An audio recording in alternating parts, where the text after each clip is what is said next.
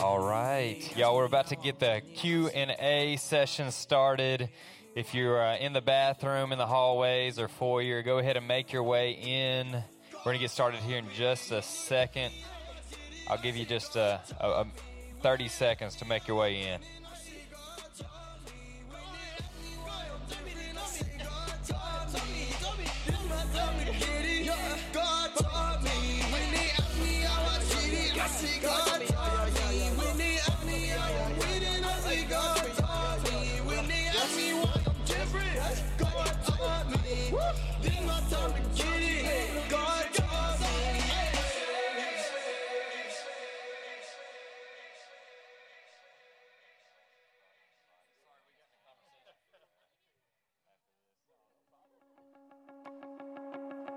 All right, we're going to get everything kicked off, and so I'll let you know, I guess, kind of what's going to happen in this session. This is actually the one I'm most excited about. So we were talking, just kind of preparing for the weekend, and thought it would be really cool to take a few of the most common questions, misconceptions, concerns about Christianity and our belief system, and just kind of openly ask these guys on this panel. We're going to discuss it, and so you can kind of think about these things, these issues in different ways, okay? So hopefully when you walk out of here, you'll kind of be able to understand some of these questions and issues in a deeper way. And I do want to kind of even start, I guess, this session by saying, who in here, you've had like questions about your faith before? Everyone, okay? And so there are a lot of smart people out there that do have answers to a lot of those questions, but there are some things that, hey, we're not going to completely understand until we come face to face with God. And it's like we might not have all the right answers, but we serve a God who does. And so this morning, I hope that this will encourage you, strengthen your faith a little bit as you walk away from the weekend. And so I'm really excited about this. So what I want to do, I'm going to just ask, I guess, our first question. I'm actually going to start with you, David. Heads up. So I'm going to start with you, David. And so our first question is going to be dealing just with biblical inerrancy, okay? And so as a Christian, we believe that the Bible is the truth and the Word of God, right? And so there's an attack today against scriptural inerrancy. A lot of people are saying that they're finding errors and issues within Scripture. And so how today as a Christian can we still hold on to this belief that the Bible is true and it's the Word of God? And so I want you to respond to that. First off, just because someone says something doesn't mean it's true. Like I said, question what we're saying. Go and research it for yourself, because what has to matter is the evidence. You know, but people, and I threw a little PowerPoint up here. I don't know if you guys can chunk it up there. But my question is, what error and what contradiction? People say there's errors in the Bible. There's so many errors. There's so many contradictions in the Bible. And my first question is to them, show me one. You know, well, there's so many. Well, there's so many. Well, if there's so many, it should be easy just to flop it open and see one. And there are apparent contradictions. I won't say that there aren't those, but you can easily read those and say, okay, if you look at, when you dig and go beyond face value, it's actually very easy to see. And there's so many different things. You know, in one of the Gospels it says Jesus walked up on one blind man, and then it says that Jesus walked up, there were two blind men there. You know, but it's just two different perspectives of telling the same story. They actually don't contradict each other when you read it there. But I haven't even found people that will point those out.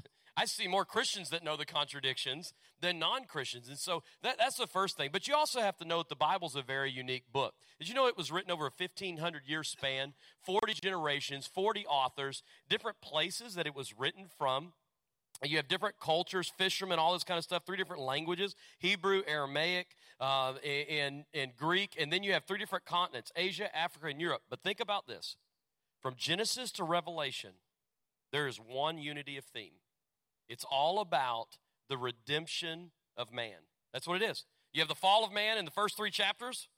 Then it spends the rest of the word. God is trying to show his people how he is redeeming them. Now, let me challenge you this.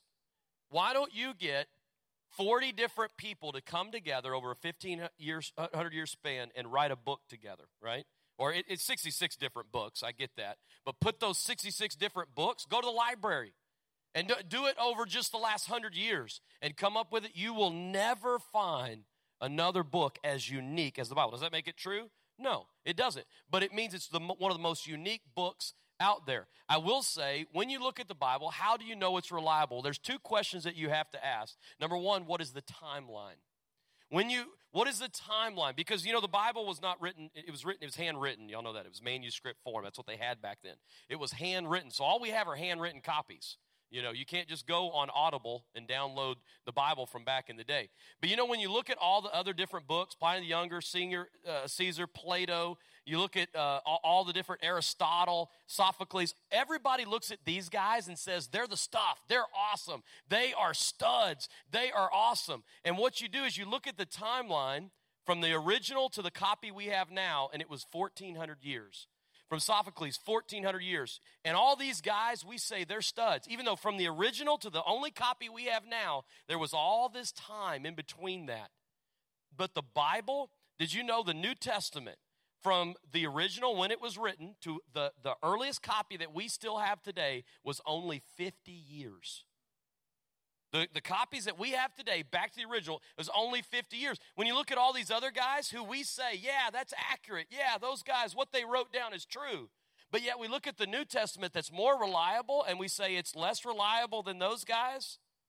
Does that make sense? And then the second really quick question is you look at the number of manuscripts. How many copies of the New Testament do we have, or the Bible do we have? How many copies do we have? When you look at all the different things, Caesar, we only have 10 copies of Caesar and what he wrote down. Tacitus, 20. Pliny the Younger, look at all these. We only have 8 copies of these guys still together. Now, Sophocles, we have 193. But you look at all of these, we have all of these, and no one questions those guys. Do you know how many copies? Anybody know how many copies of the New Testament that there are today? How many copies? Not the original, but how many copies there are? Anybody want to take a guess? It's like, wow, she gets something. It's like 25,000. That's what it's like. It's sure like that, Now, when you can combine, why does it matter how many copies you have? Because you can see, did people change it from this copy to that copy? Does that make sense? And so the reason it matters, how long was it from when the guys actually wrote it to the copy we have today? And then how many copies do we have today? Well, the more copies you have, guys, the more you can test whether these guys changed it or whether it was the same. In fact, what you find is there was only 0.5% of an error with the Bible. That's crazy. 0.5% of an error. Do you know what the number 2 manuscript was? It was Homer's Iliad. That's the number 2 in the world that we have of the most copies. How many copies do you think we have of Homer's Iliad? It's not like 25,000. It's actually only 643. So New Testament number 1 is 25,000 copies that we have today that we can look at. That is only 50 years, right? And we have 643. And no one questions the Iliad, do they? Does anyone question this book in college? No. They say it's awesome, it's original, no one's changed it. But yet the Bible, what's more accurate, more reliable, it's lies. If you throw out the Bible, guys, you have to throw out all ancient literature. You have to throw out all ancient literature. And no one in college is willing to do that. And so when you look at the evidence, and once again, that was a 2-second version. I mean, there is so much out there. The problem today is we don't research. The problem today is we don't like to study. We like to post. We like to look at what other people have posted. We don't want to put any time into looking. There's a lot of books I could get with you after. There's a lot of books that you can look at, put in your hand, and look up all these different things. There's so much evidence out there, we just don't know it because we don't look. Yeah, one thing that I was thinking about, and I actually talked to David about this a little earlier, we went to Israel at the beginning of the year in January, and we went to a place called Qumran, something like that. I'll pretend like I'm saying it right. And it's actually in a part of the Judean desert. It's right by the Dead Sea. We got to go, and we were standing here. There's huge cliffs and caves all in, and I didn't even understand the significance of this place until they started explaining it to us. And this guy pointed at one cave that was just like far off. You could see the hole like up in a cliff. And he said, this is the very cave that a little shepherd boy went in and found the Dead Sea Scrolls. Okay, and so I want to kind of explain what this is happening. This shepherd boy found the Dead Sea Scrolls in 1947.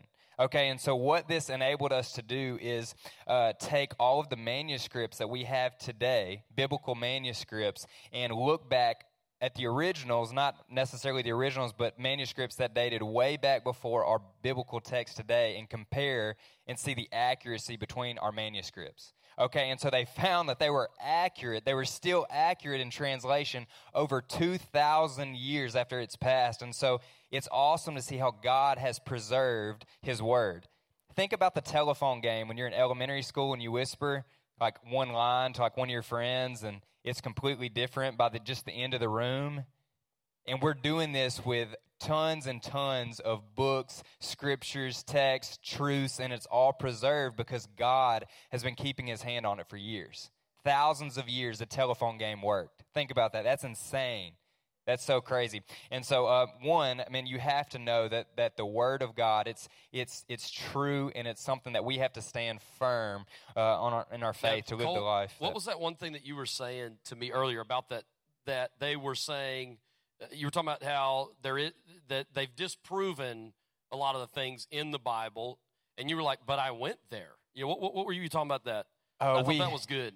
Okay, so I was reading just a bunch of articles and stuff, and in archaeology and in different areas, I've seen several articles that make comments that say that there's no archaeology to prove these things of the Bible, that the ancient city of David doesn't exist, that this ransacking of Joshua in the books and in the Old Testament, all this stuff doesn't exist. And I was reading these articles and was like, no, it does, because I walked through the old city of David. Like, I was there. I saw all the stuff.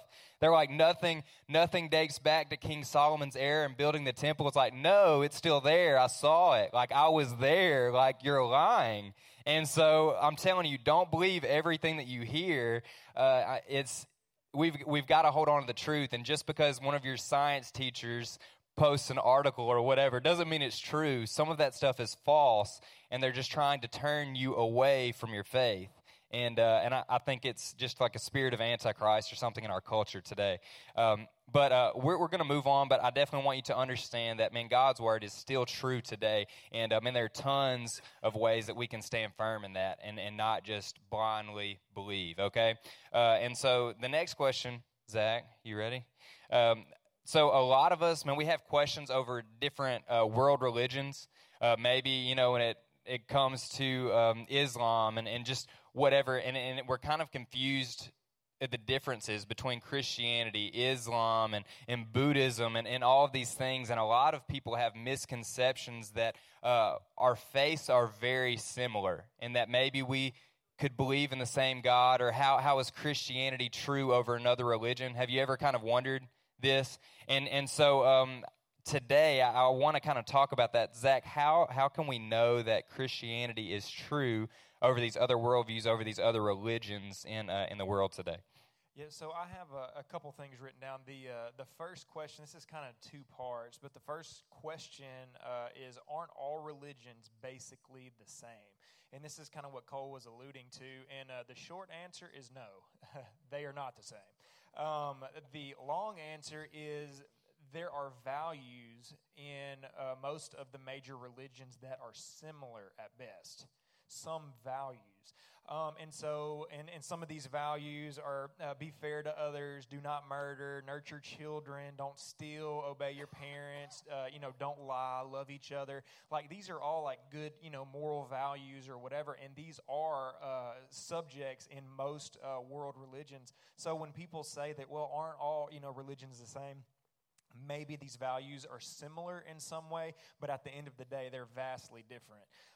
But the thing that I guess is kind of confusing for us today is we can look at these things, and a lot of people believe that there are many ways to God, and that's kind of what this is alluding to. And this whole even this thought process is called pluralism, which is where there's a God out there, but there's millions of ways to get to God.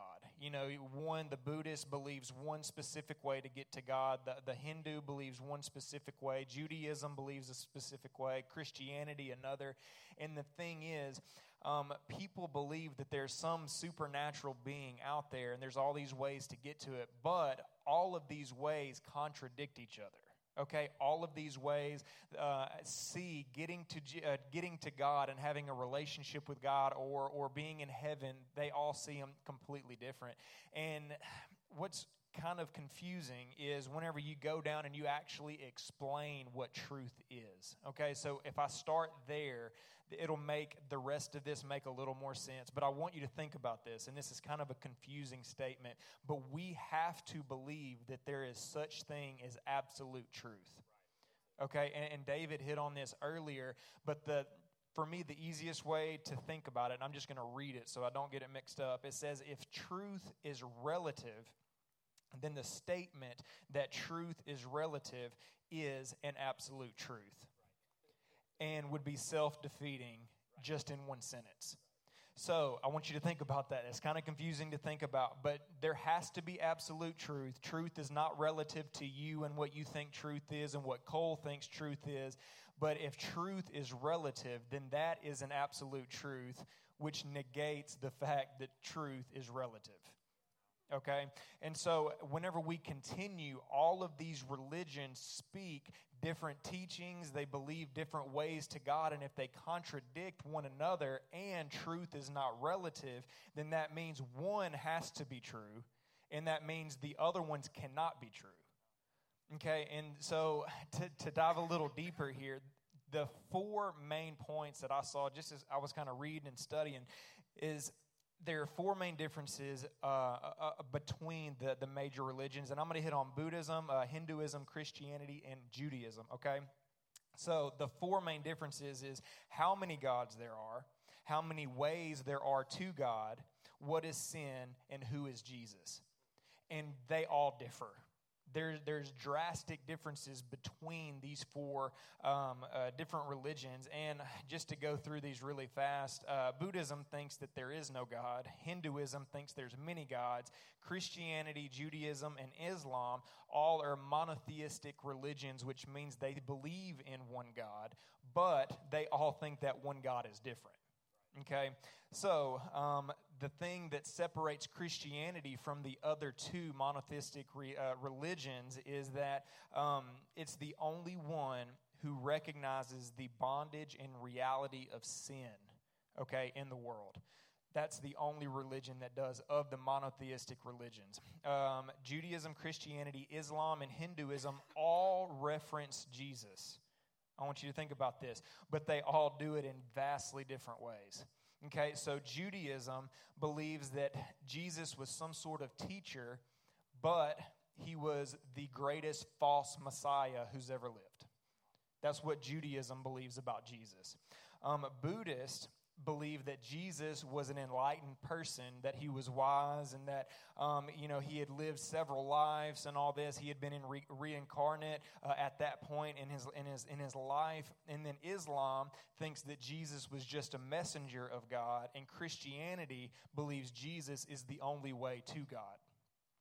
So if we go back to our first argument, if truth is not relative but is absolute, then that means that it negates one of these because it's different every time. One has to be true and 3 have to be wrong. Okay? Let's see. So that kind of answers the first part of this question, and I'll kind of speed through the second part. So 1, no, these religions are not the same. At best, there's a few values that are positive, things. Don't kill someone. That's a pretty easy value that kind of transcends. Yeah, it's a good value. It kind of transcends all these different religions. So that is similar.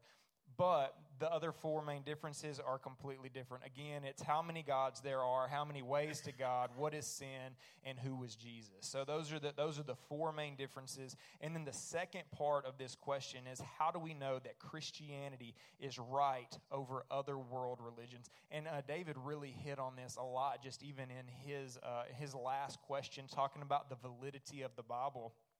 But one thing that's like really cool to me is that the fulfillment of biblical prophecy is undeniable.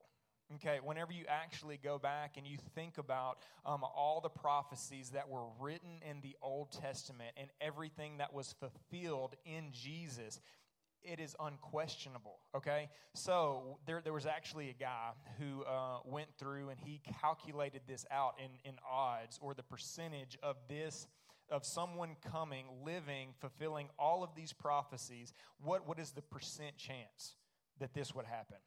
And before I shared that number, how many people could guess what your percent chance of getting struck by lightning is?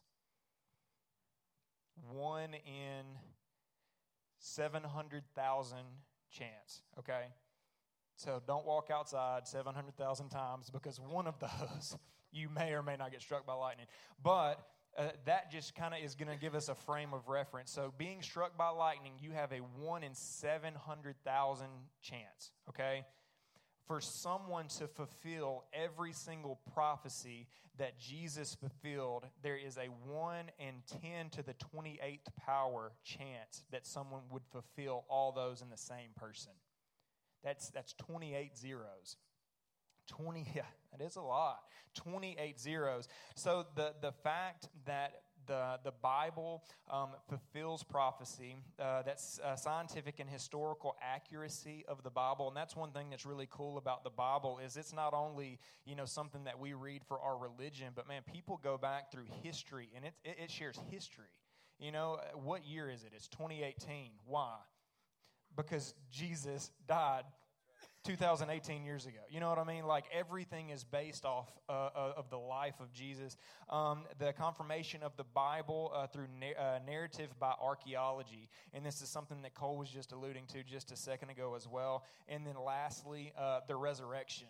So this is a main difference, and this is also something that brings validity to the faith of Christianity, is that Jesus is the only God or prophet or whatever that rose again. Like, Muhammad is still in the grave. You know what I mean? Jesus is not in the grave anymore. And there's not people that speak out against, like, the I guess that being false or some rigged up system, and they took Jesus and hid him somewhere else. Like, people don't deny that.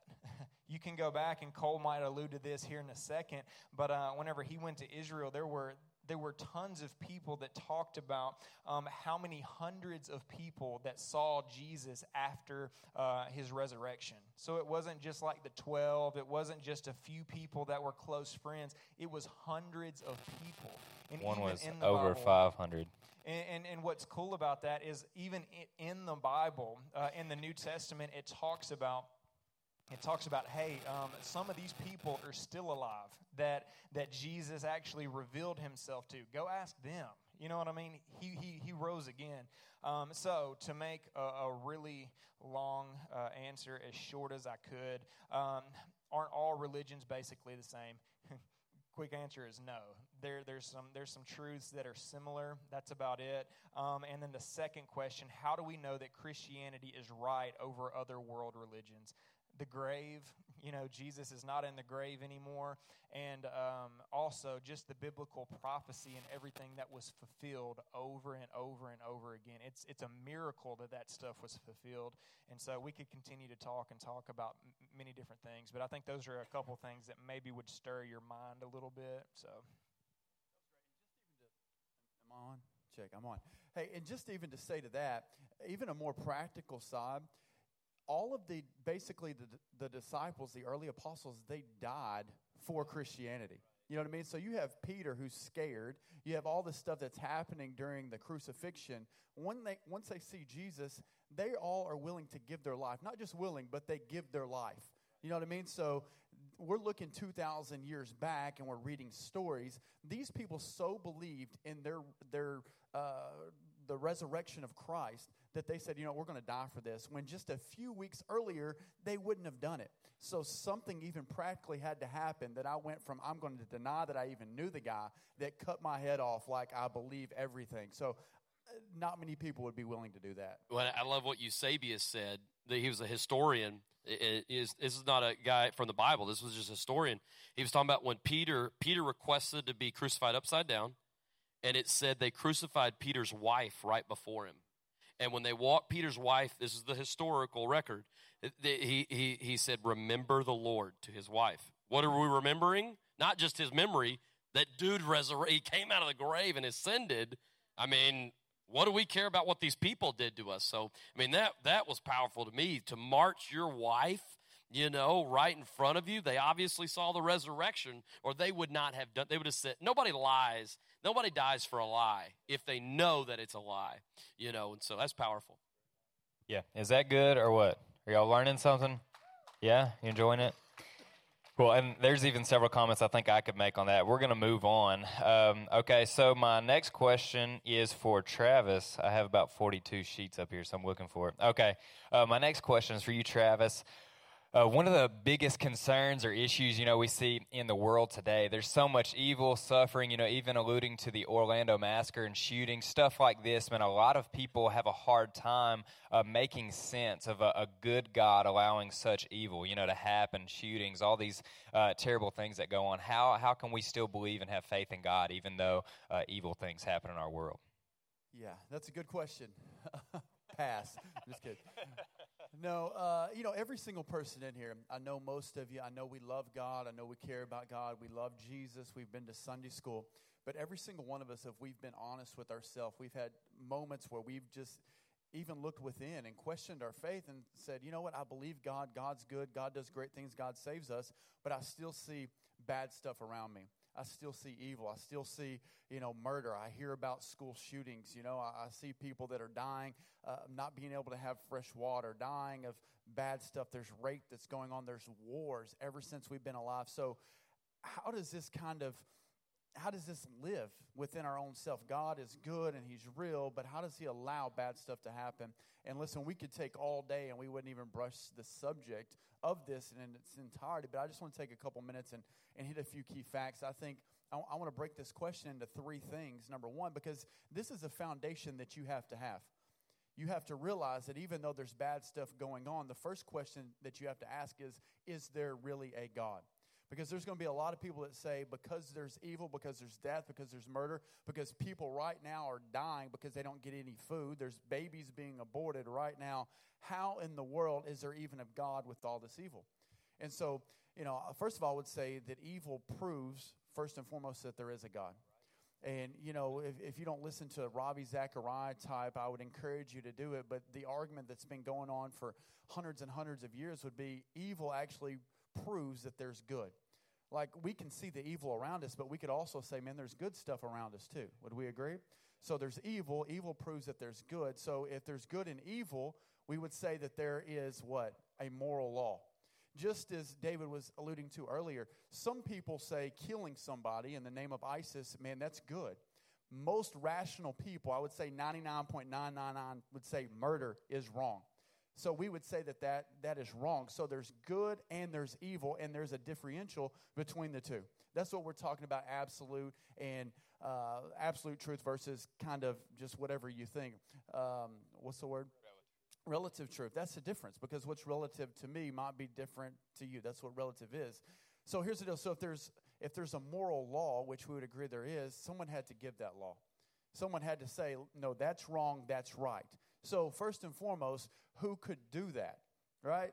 All of us in here, we've committed sin. We've committed evil inside of our own hearts. We've done bad things. So there has to be somebody outside of time that said, this is the law that I'm setting into place. And so that would prove that there's a God. Just my evil in the world proves that there's a God.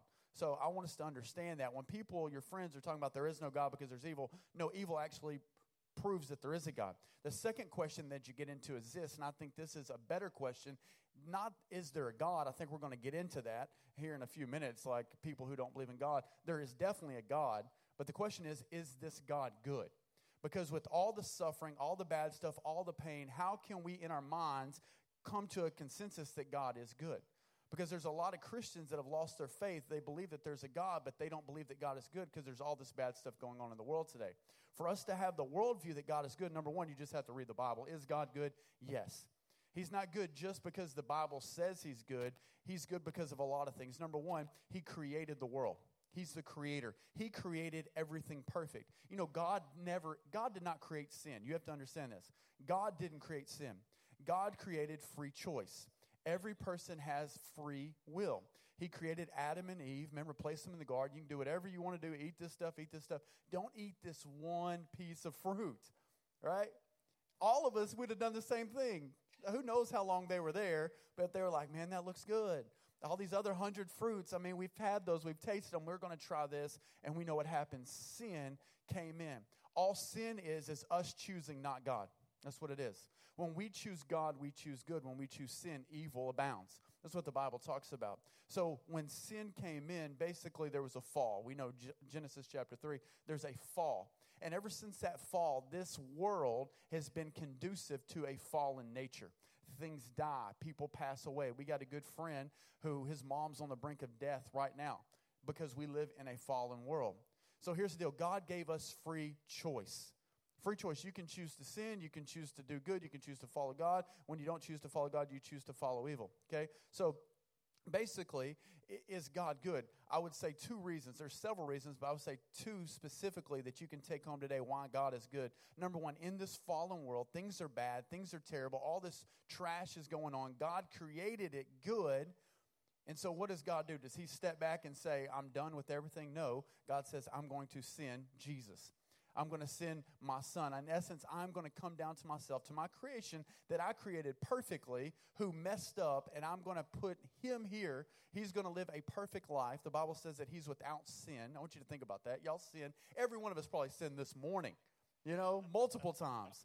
Cole's probably like sinning last night, thinking about your kids keeping him up, Maybe a little bit.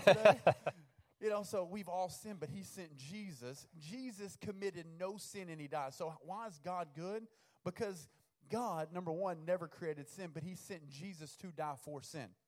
So the person who created none of it said, I'm going to take it on. And the second way we can say that God is good is because salvation. Even though we've all sinned, God says, if you'll repent, I will save you. Even though what you deserve is hell, separation from God, because sin brings forth death, I will give you eternal life. That means that God is good. And that's not just for a few people. God offers it to everybody, whosoever. It's his will that none shall perish. So we have this fact. There is a God. God is good. And I think this is kind of where we've led up in this question. So God is good. God is real. Why does God allow stuff to happen? Okay, I think that's where we're at. And number one, I would say sometimes God does intervene. God intervenes ultimately when everything is gone. The Bible says that there will be no more pain and suffering. But the big question is, why does God not intervene more? Why doesn't he stop the bullet? Why doesn't he stop the kid from dying? Why doesn't he stop this from happening? And I think it comes back to, again, what I just said, free choice. We have the freedom to choose. We have the freedom to choose right. We have the freedom to choose wrong. And God, he allows it to happen because that's what he gave us. If every time someone sinned and God changed the outcome of the consequence, because listen, David said it earlier, we have the choice to do whatever. We do not have the choice to determine the consequence of what we did. There's consequence. You can do whatever you want to do. You can go have sex outside of marriage, but you can't control the consequence, what it's going to do emotionally, what it can do physically, right? You can't control that. You can do the action. So here's the deal, free will. If God stopped it every time, if he stopped the bullet every single time, every single sin, if he stopped the repercussion of that, in essence, it wouldn't be free will. It would be God basically just pulling the strings. And God didn't create a robot. So kind of the last thing that you would have to ask, why does God give us free will? That's really the question that we're asking. Why does God give us free will? Because only through free will can you really receive the love of God. Because God did not create robots, right? You don't have to love God. But when you choose God and you receive God, it's the greatest expression of love that there is. And that can only come through free choice and free will. Because of free choice and free will, there's going to be bad stuff. God hates it. It hurts him. He despises it. But because he loves us, he wants us to have freedom ultimately to be loved by him. He allows it to happen. And just kind of the hope is, listen, one day it's all going to be gone. I don't understand everything at all. But listen, I know that in this world there's going to be pain, there's hardships. That's why as Christians we offer hope, we offer love, and we point people to Christ. Amen. Yeah, that's good. Amen. That was solid. I don't have anything to add. He hit every point. Yeah, I know. He got me. I had a couple things I was thinking, and then he talked about them too. So I saw David's notes. Memorized. Well, hey, I've got just a couple more questions, and we're going to try to get through this quick. But I hope this is encouraging you, is challenging you to think a little bit I know sometimes when you're like walking through school or class and somebody asks you a hard question, and right then it's kind of hard to reason through all of this. Hopefully this will give you like a little bit of background on some of these issues. One of the other biggest areas I think that causes Christians to doubt, to walk away, to ask big questions about their faith is through science. Who has been in a science class taught on evolution and just a bunch of things that really kind of challenge our faith? And so I went to a college, got a bachelor's degree in biology, and so I sat through 4 years of nothing but evolution and all kinds of stuff. Well, I actually worked part-time on staff here at the church, and it was a little challenging to do that every day, and then it was kind of challenging my faith. And so I guess the question I kind of want to ask myself for just a second is, does science contradict the Bible or disprove God? And so this is what I want to talk about. One, I want to say that I'm very thankful for science, like the good things that it's brought. Like think about modern medicine and all of this stuff like that we have today. Like I'm thankful that they still don't believe that like bleeding someone out is like modern medicine, you know what I mean? Like just crazy stuff. Like I'm thankful for discoveries. Like I'm thankful for the things that science has brought into just our understanding, our knowledge. And so that is what science is kind of seeking and deepening our knowledge and how things work. Okay, and so this is what I kind of want to start out with an example. Have any of you ever seen like a section of computer code that's just like crazy gibberish and it looked like a monkey had a keyboard and just like went to town, you know what I'm saying? And so think about this. If say there was a computer tech guy here that understood all of the coding for the Microsoft Office products. Okay, probably none of us in here would do that, but say there was a guy who could sit down, he could explain to you the coding, everything of what it meant, all of this stuff. It's a crazy, intricate design. They understood the whole ins and outs of everything. Do you think that would disprove the fact that Bill Gates exists and created it, or do you think it would prove that someone had to create it with purpose? Does this make sense? And so just because science is seeking to prove or understand things in a greater way, to me, does not disprove the existence of God. To me, it proves the existence of God because things were designed so intricately. Think about your body and in modern medicine, even with all of the things that we do understand, there are tons of things that we don't. Why don't we have a cure for cancer? Why don't we have a cure for tons of diseases and issues? Because we don't fully understand. And so we're trying our best. And so the first thing I want you to know is that science will sell the lie that we understand a lot of things completely, or one day we might get to where we understand everything completely, and it's a pipe dream. It's a lie.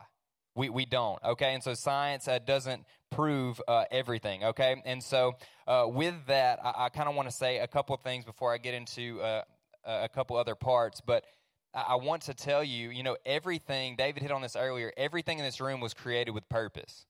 When he talked about the chair you're sitting on, the shoes, the carpet, the ceiling tile, and I'm telling you that you weren't made by accident, but you were created with a specific purpose by a creator that has a destiny and a purpose for your life. Like that's awesome, okay? And so science is trying to strip that away from humanity, where we're all just here by accident.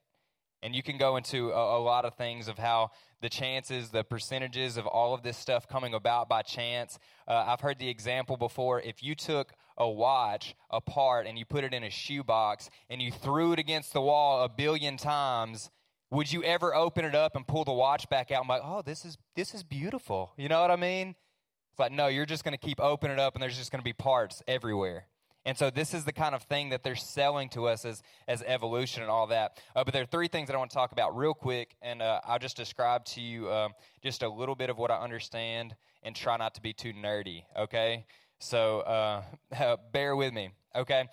I know it's science. I need some glasses. Push them up on my nose. Okay, so the first area I want you to understand is metaphysics, okay? Metaphysics is kind of... Metaphysics. I don't know. Okay, so anyways, I want you to kind of understand metaphysics, and I'll explain just the idea of it. You don't have to understand all of it to understand this concept. But metaphysics is really kind of understanding abstract qualities in the world today. Okay, these things are like love, identity, purpose, destiny, these things that science cannot measure.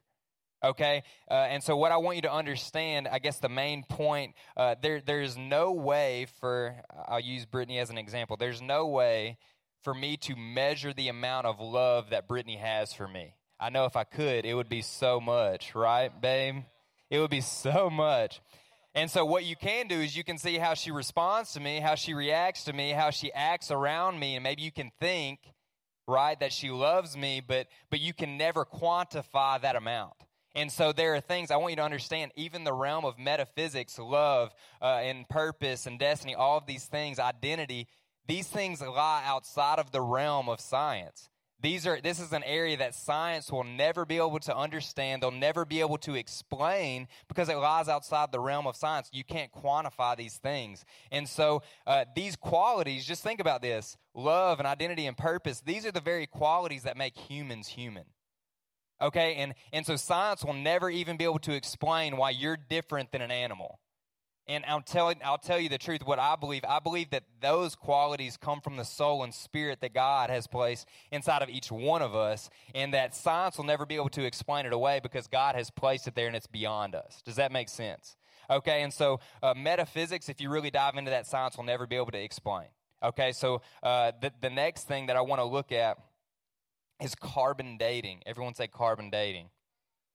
Push your glasses up on your nose if you have glasses on. Okay, carbon dating, I'll explain to you this process just a little bit. This is measuring the amount of carbon-14, which is an isotope of carbon, the amount of carbon that's left in just organic matter. And so what we kind of do, scientists will measure the amount of carbon that is left in a sample or a fossil or something they find in the ground, and they know the decay rate of the carbon, so they'll multiply these and then estimate the age of the item. Okay? So who in here do you know how old they say the earth is? It kind of changes almost every time I ask about it. Yeah. I Googled it last night. So Google says the earth is like 4-point-something billion years old. Okay? So think about this for just a second. Yeah, it's changing a lot. Changing really bad. I think they're real confused about it. Yeah. Okay, so they say that the earth is 4-point-something billion years old. And so think about this. The way that scientists are dating all of these things, all of these fossils, all of this stuff to say that they're billions of years old, the carbon dating, carbon-14 can only last up to 50 to 60,000 years. Not billions of years. They're using carbon dating to date the earth back to 4 billion years. By their own measurements, they're like defeating themselves. Okay, you can't predate carbon-14 past 50, 60,000 years. It doesn't last that long. Okay, and so at the oldest measurement of carbon dating, you could say the earth was 50, 60,000 years old. Okay, and so what I want you to think about for just a second, when you begin to look at this from a biblical worldview and you understand the flood kind of covering the earth, vegetation, fossils, all of this stuff like instilling, just covering the earth with water. Many scientists believe that this could have skewed the carbon dating process like vastly, okay? Because it would have packed the soil, these fossils, the vegetation, all this stuff on the ground with carbon-14. It would have packed them with carbon way more. And so a lot of the scientists actually believe that this could have skewed the dates of the earth that scientists are getting by 10 times.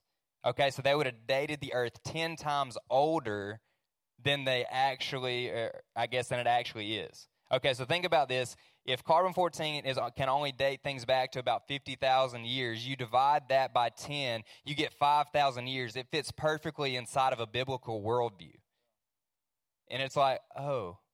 So a lot of this stuff that we're seeing in science, it's really self-defeating, and there are a lot of holes, and there are a lot of other issues, even in carbon dating, that they use to hold up the scientific worldview that actually kind of collapse on themselves. But I'm going to move on. The next thing that I want to talk about is, I don't know where my paper is. There it is evolution. Okay, and so think about this for just a moment.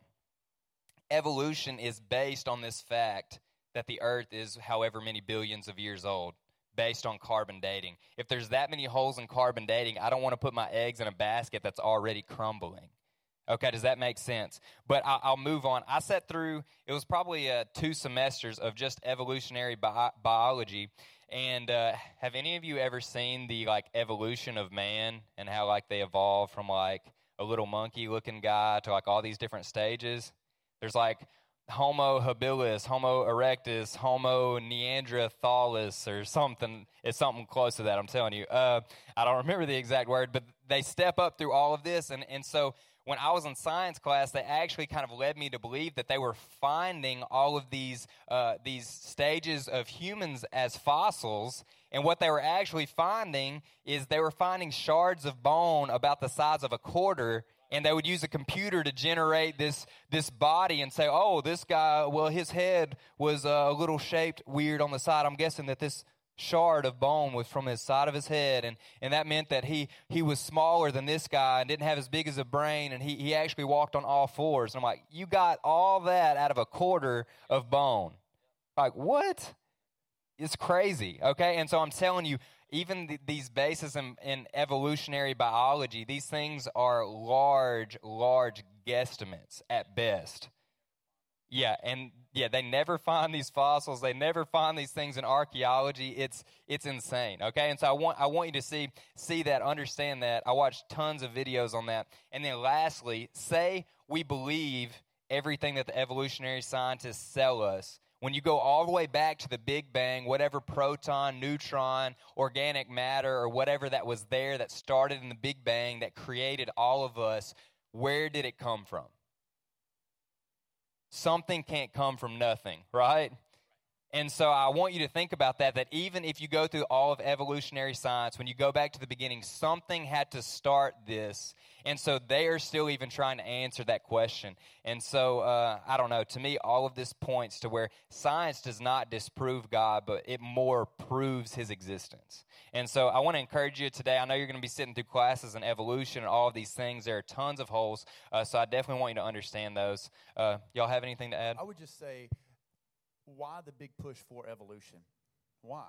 Because they have to make up a system where nothing is absolute. Again, because if there is a God, then there means there are absolutes, and there is a standard, and there's accountability. If you make something up where we just evolve from nothing, then you can do whatever you want to do, basically taking away the consequence for sin. Everything comes back. They have to address sin. If you can't address sin, that's the wrong part to even start with. So evolution, the whole backtrack of this is to disprove God. They made up a theory to disprove God so you could get away with living and doing whatever you want to do. It doesn't make sense. And we were reading the other day, they're trying to come up with how the earth was created is because another universe basically spun off and had some leftover stuff that created this universe. And you could just keep going back. Who created that one? Who created that one? But the whole fact of the matter is the reason these teachers that are teaching this, and I believe some of them are well-meaning people that maybe just don't know, but there is, like Cole said, an antichrist movement to try to get God out of everything. So let's try to get him out of even the creation. And my favorite is some of our students that come from our leadership camps that go off to college, they'll ask the teachers these questions in their professors. And really nicely, really respectfully, help me understand this. And sometimes they'll say, get with me after class. And they'll ask them all these questions. And finally, the teachers will come to the end. They'll say, I don't know, man. This is what they tell me to teach. You know, that's what they come to at the end. And so, when you bring up questions, when you actually think it through, when you actually cause people to have to back up what they say, you really get to it's empty behind it. Yeah. And I guess it was several years ago. I was in school and we had to write a paper, and it was about evolution and how, not necessarily to disprove it, but why maybe it's not valid and things like that. And something that's interesting that we found as we were actually researching this is that the father of evolution, Charles Darwin, before he passed away, actually renounced evolution. He's the father of it, and before his deathbed, many people believe that he actually confessed Christ and all this stuff as his Savior. But what's interesting is at the end of his life, he was like, I searched this, I researched this, I gave my life to this, but at the end of my life, it does not make sense. It's a little That depressing. stinks. and so I feel like we even preach this thing, and all of our teachers in high school and junior high, we push this thing, and it's like, really, I mean, even at the end of Charles Darwin's life, I think he probably would have taken back some of the stuff that he spent his entire life trying to prove, when in reality it just proved that there's a God. I mean, that's really what it boiled down to. So Yeah, that's really good. I hope y'all are taking this in, and man, it's encouraging you. I have one more question, and I want this is going to be a little more practical, not as like challenging to understand or as deep, but it's something that, man, we get asked all of the time, and so I just want to open it up to our panel for you guys just to respond. But the last question of this session is, how do we minister to someone who doesn't believe in God? I know it's more and more common every day, that we come in contact with atheists, agnostics, and all these things at school, or we have friends. How do we minister to them? How can we share the truth with them? What should we do? So, I always believe that you have to have a relationship with people. I think a lot of times we're looking for magical answers to change people's minds, and I don't believe that that's how not how I came to the Lord. Someone didn't come have a conversation with me and go, "Oh, cool, all right. Oh, wow, I didn't know that. Now that you told me that cool line, that one-liner, now I'm going to follow the Lord." I think it takes time. It takes building relationships with people. And a lot of times, in fact, I know one of the greatest atheists, Josh McDowell. Y'all know Josh McDowell? He was a huge atheist in college, and he got saved, and actually is one of the biggest apologists of our day. And he talked about how it was because he ran into a group of real Christians who showed him love and was willing to have conversations with him, but love him through it. And they actually brought him into their group and bought him pizza and hung out with him. And it was over a year. And they challenged him, and he challenged them, and they actually challenged him to disprove God. And that's how Josh McDowell got saved, was he was disproving God to a group of Christians. But he said the thing about them was they didn't have to get high and smashed, because that's what Josh did every day because he was depressed, was he got high and smashed in college all the time to try and deal with his hurt. And he said, for the first time, I found a group of Christians who didn't have to, they were having just as much fun as I was, but they remembered the fun they had the night before. And so I think from the mouth of an atheist, he talked about how he came to the Lord, and it was over time a relationship where people who were real, not hypocrites, not people who said one thing and did another, but they were real, and they challenged him, and over time they had real conversations, and they connected with him. And over time, just like anybody, when life isn't working, because without Jesus, life doesn't work, and that's what we have to remember. Over time, I was talking to a friend of mine, how do we help someone addicted to drugs? He said, in time, no one stays on drugs a long time, because drugs is not a lifestyle, it's a moment.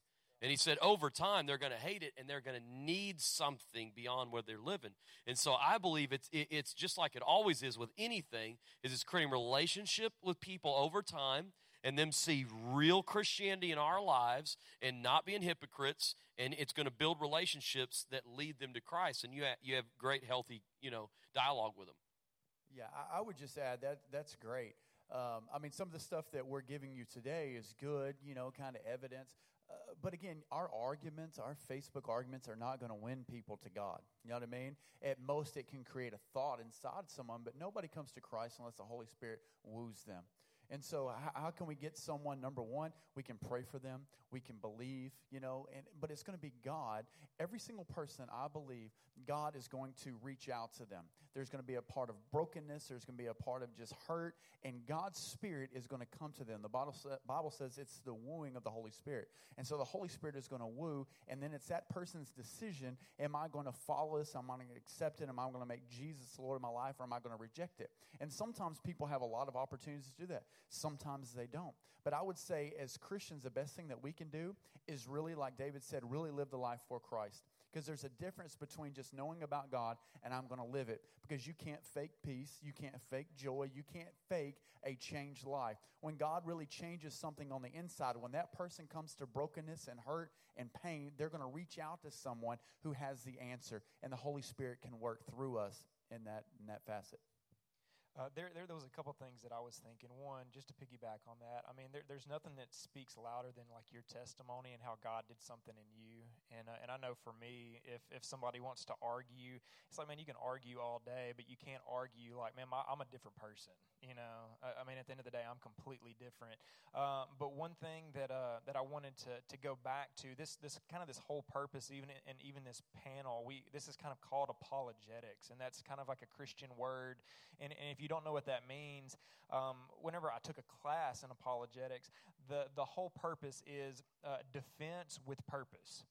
Okay, because it's not just defense, it's not just argument, but there's purpose in apologetics. Because if the whole thought is I'm going to prove my point on Facebook or I'm going to win the conversation, then just don't.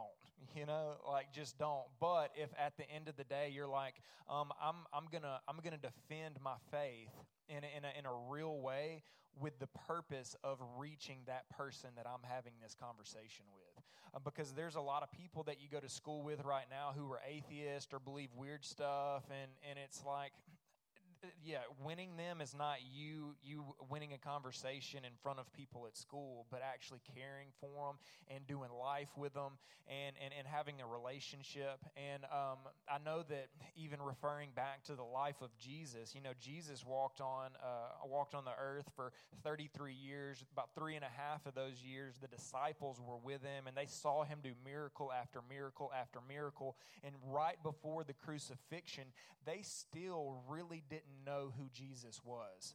And so most scholars believe that these disciples literally walked with Jesus for over 3 years and still didn't believe, still weren't saved, and didn't know who Jesus was, but weren't really saved until after his resurrection.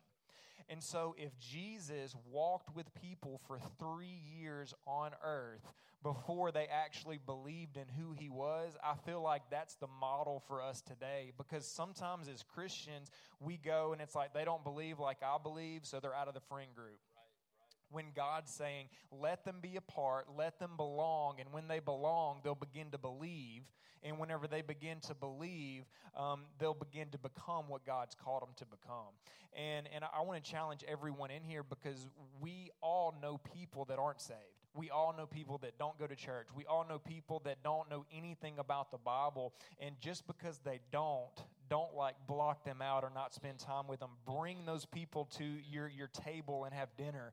You know, eat with them at lunch, whatever the case may be for you. But reach out to those people. And man, sometimes it takes a while. It took Jesus 3 years. You know what I mean? So just have relationship with people, and it changes everything. It really does.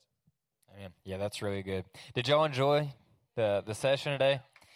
And I hope it gives you definitely a greater understanding of these issues. And there are a lot of other questions and things, you know, that we could have talked about. But I felt like these 5 were really, really common at the top of the list. And so what we're going to do, just real quick, we are going to dismiss. If you want to go to the bathroom, grab a drink, you just want to walk around and kind of wake up for a second. And so here in about 10 minutes, we're going to get our last session of the day started. And David Pate's going to finish us off here in a few. But I'm going to roll out some snacks and stuff in the foyer here in a second, so you can grab some chips and a drink or something. And then we'll be finished up probably around 12 o'clock, all right? So if you want to text your folks and all that. But go to the bathroom, and we'll meet back in here in about 10 minutes.